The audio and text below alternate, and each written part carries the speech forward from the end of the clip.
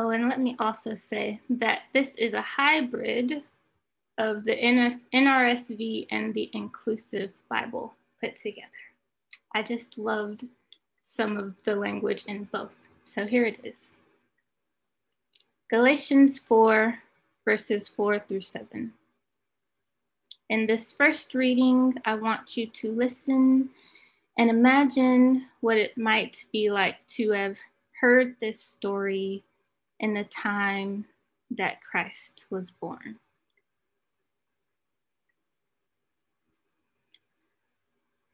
But when the fullness of time had come, God sent for the Christ, born of a woman, born under the law, in order to redeem those who were under the law, so that we might receive adoption as heirs.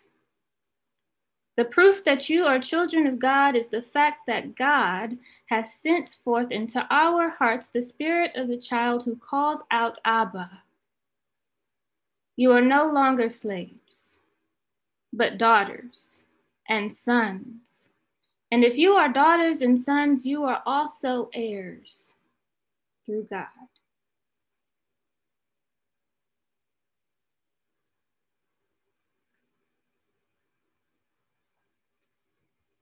In this second reading, I want you to lean into how this text shows up for you in this moment, in this holiday season, or in what ways it prompts you to live more freely.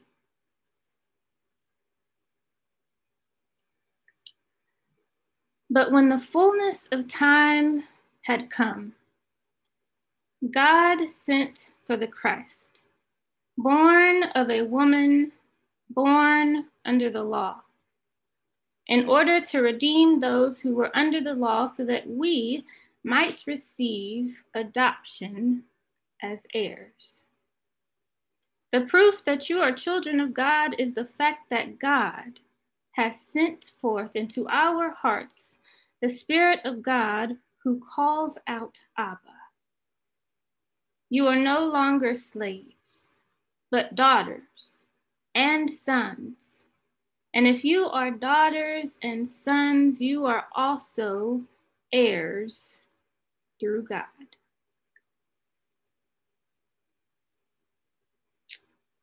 Thanks be to God.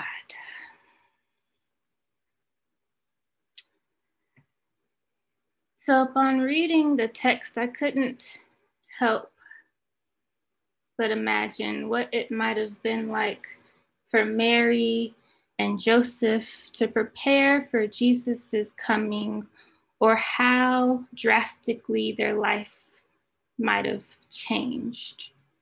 To prepare for Jesus's coming that brought up multiple truths, both hopeful and difficult, that Christ was miracle and blessing, and may have also come with burden. With it came those who awaited his glory, like Simeon and Anna, who had this inner knowing and joy of the deliverance he'd bring. And on the other end of the spectrum, you may have those who know what Jesus represents, but are unwilling or sometimes skeptical to take a deeper dive and resistant to what Christ's presence might change. You might think of folks who want to be free, but are also existing in this same paradigm that produces this cycle of limitation, or don't yet know how to break free from it. And then there might be those that benefit exactly from how things are, with no desire to give up anything or want to see everyone free.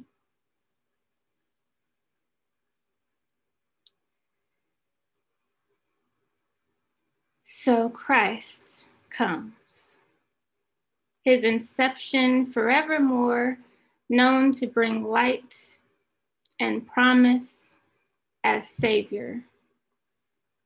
Of all the ways God could have sent into the world, Christ was born with the intent to be born of a woman and born under the law, to be born in divine timing, a living, breathing sign among them of freedom and liberation. And it made me curious to think of the continual ways we remember the sign and grace of Christ in our lives, even now. So I started to think about my own family, to think about my own heritage and the things that I continue in my own way from those who have come before me. And it is a big reason for how I have come to title this sermon, which I've called Children of Grace. And I think if you didn't know, you might think grace might come from the grace that God continues to give us day in and day out. But even more meaningful for me, I think of grace as a part of my lineage. I don't know about you all, but my family has family reunions every few years. I wouldn't say we do it every year, but every few years we come together in some shape or form, which I imagine will change now, and have a reunion of which a tradition or ritual in my own family is a shirt. Does anybody else get shirts in their families? Yeah, great. And on our shirt, mostly on my maternal side, our shirts are always entitled Children of Grace. And the meaning behind grace is that my grandmother's grandmother, so my great-great-grandmother, her name was Grace. So even though I didn't know her, she continues to be passed down, even to me, through her name.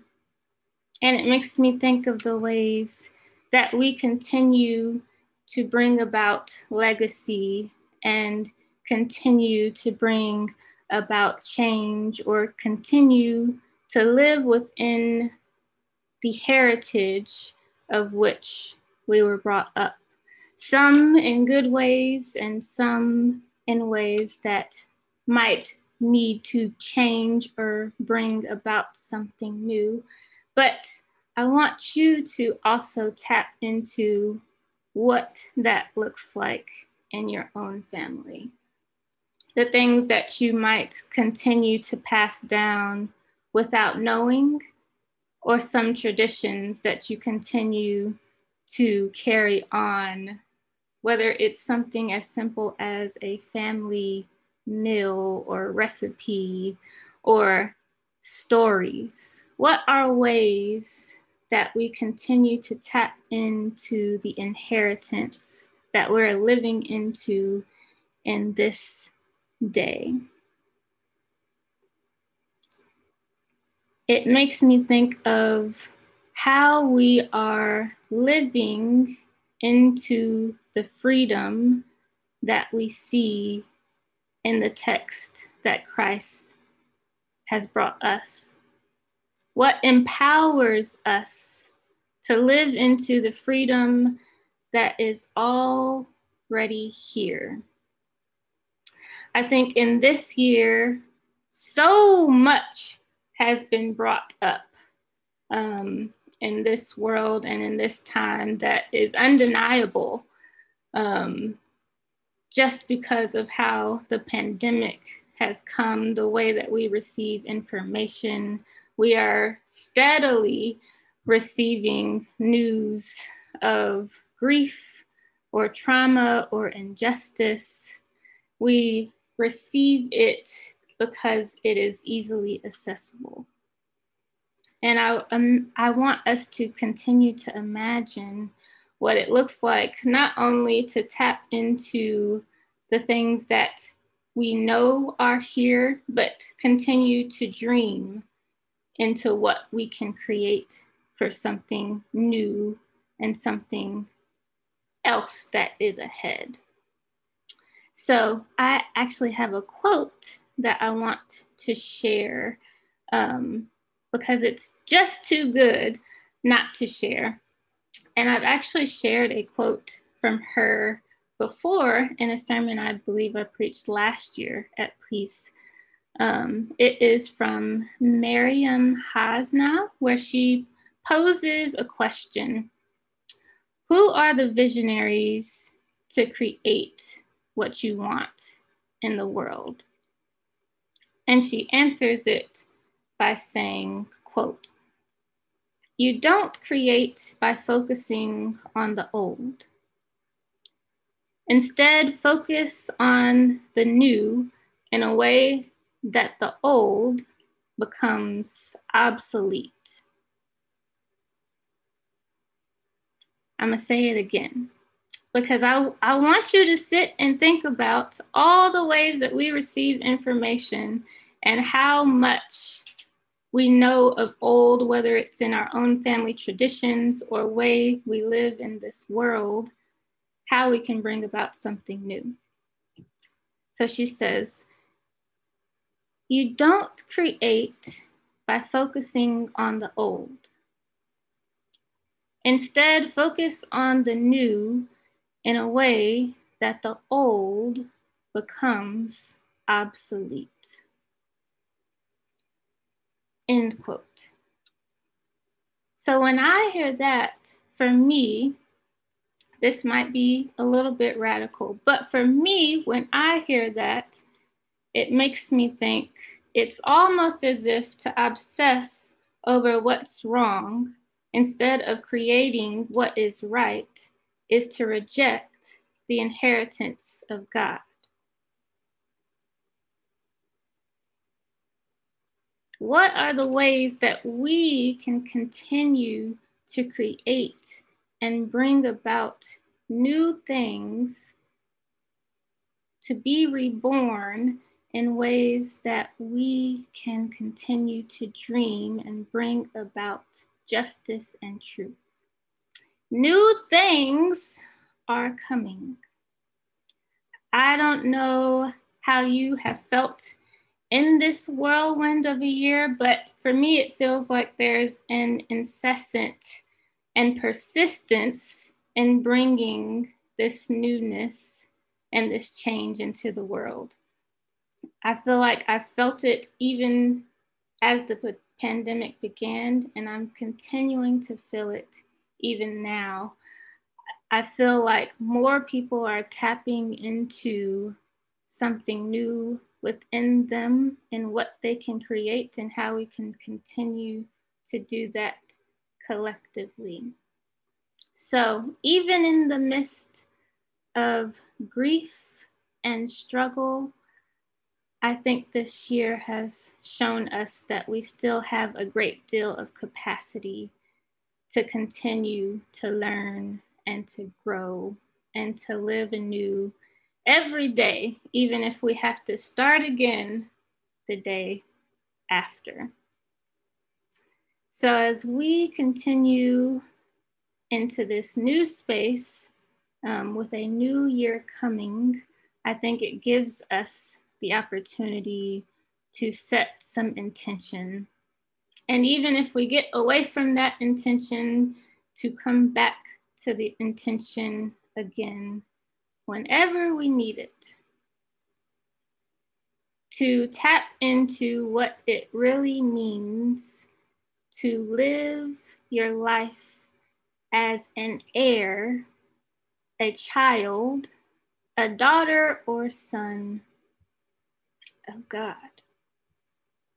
What are the things that we resonate with and the things that we need to let go of?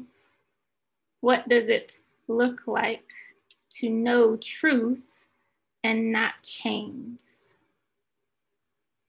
To live your life in inheritance, to recognize the attributes, the favor, and the wisdom passed down to us. And I just want to end with a song that kept ringing in my ear, even though it's not a song that I have heard in years. And it actually is more so related to the promise and the blessings that Abraham received and carries over into what we see as Christ brings us new life and new hope. So it is called Blessings of Abraham. And I'm going to sing a piece of it. It says, get your inheritance, get your inheritance, get your inheritance, get your inheritance. You are the seed, by faith receive the blessing of Abraham, the blessing of Abraham. And with that, I hope we also continue to tap into the blessings we receive from Christ and how we can carry on the inheritance that God continues to give and show us. Love you all. Many blessings.